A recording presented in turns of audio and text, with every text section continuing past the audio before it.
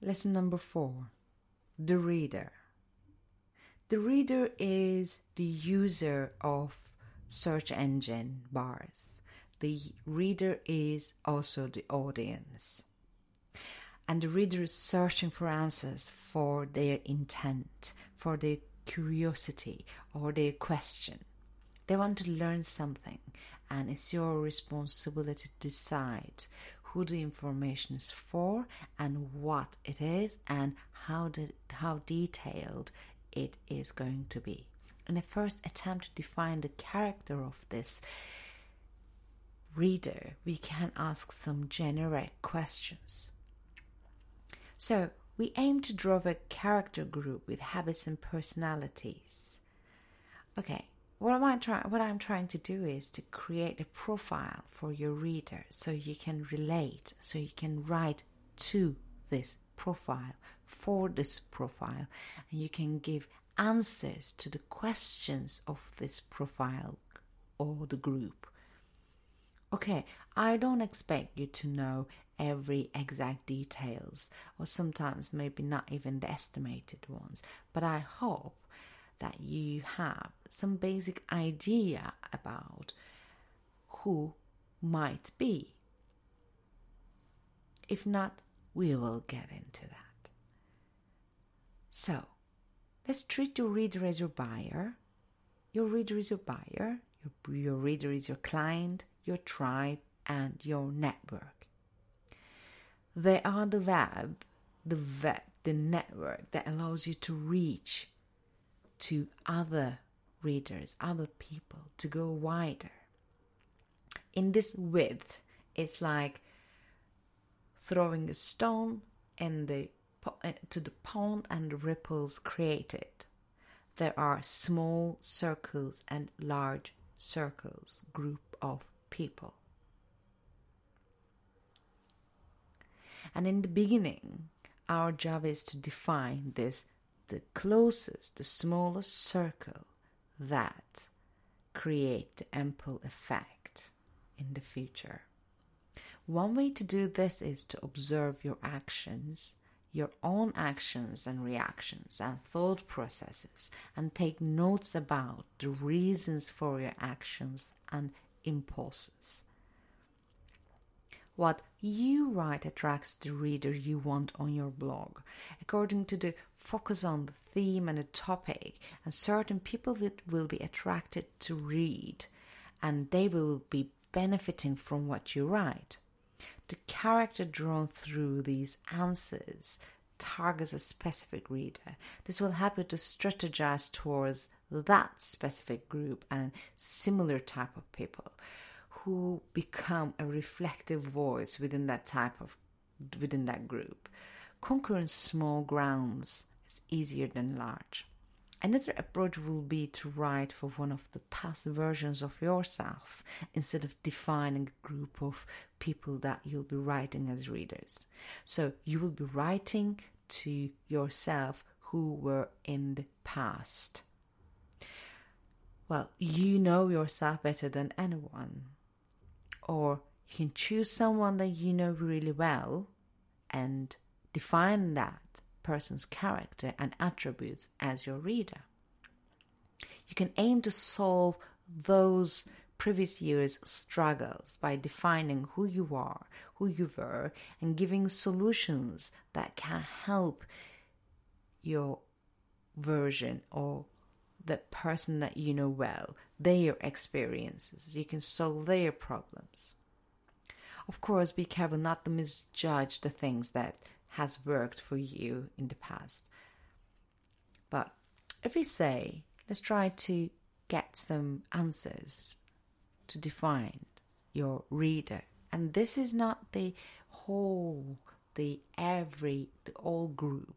This is, we are working towards defining the smallest circle, the closest group of people to you, which are going to create amplified effect of what you've written by distributing or by talking about your content. So, I have a couple of questions. And feel free to add or remove any of these questions if they don't sit well with you. What is the age group? What demographics? Education, career, are they married? What are their lifestyle goals, personal goals, and financial goals? How much money they have approximately? How much money they can spend? What are their habits, struggles? What they aim? What do they want to learn? What do they want to improve in themselves? Are they using specific type of software or hardware? Where do they want to see themselves in the 6 months, in the next 6 months, or in the next year? And where are they now? It sounds a lot, but once you start defining it, you are going to get a definite type of person that you can approach directly by knowing that that person is going to hear you when you write your content. And that is the profile of your reader. If you have more questions to write, to add, please feel free to do. Alternatively, as we've just talked a minute ago, you can describe a previous version of yourself in details. A version of yourself that you can teach and inform what you know now with your current knowledge and information. Who benefits from your blog? What do they want to learn more? How they can improve their knowledge on the topics? People who are bored when they embark on you, when they come onto your page, are they going to be entertained? Or are your readers experts or authorities? Or are they new beginners, new starters? Remember not to criticize it too much and not to listen to the critic voice in your mind. Just lay out the answers. And determining these would give you the advantage to speak your mind in clarity. So what about the reader's journey? Your reader might be at different stages, at different knowledge levels about the main topic of your blog.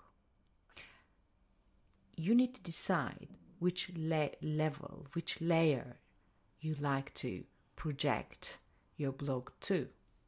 You are telling a story, and the reader is reading that story, and in the narrative there is a beginning, middle, and end. And that's the map of the content. And the reader is viewing this map on a device. And now 60% of internet search was done through mobile phone screens. You need to consider about where your reader is reading your content. Because on the mobile screens, the content is skimmed through at first glance. Observe the layout that you use. Is the navigation of your blog easy to use? Can people find what they're looking for? Or is there too much of a clutter of information, pop-ups, just things on top of each other? How does your page make you feel as a whole? Remember, no one is going to spend hours on reading or trying to find the information that they're looking for, because there are already other websites or the blogs that are available for them. So the reader's journey is about the content, the layout of your content, the device that they are reading, and the level of knowledge they have. The details of your content should cover all these 3 different layers in your reader's journey. End of lesson. In our next lesson, we will be talking about the intentions. Intention of the reader, intention of the blog, and intention of your blog post or yourself.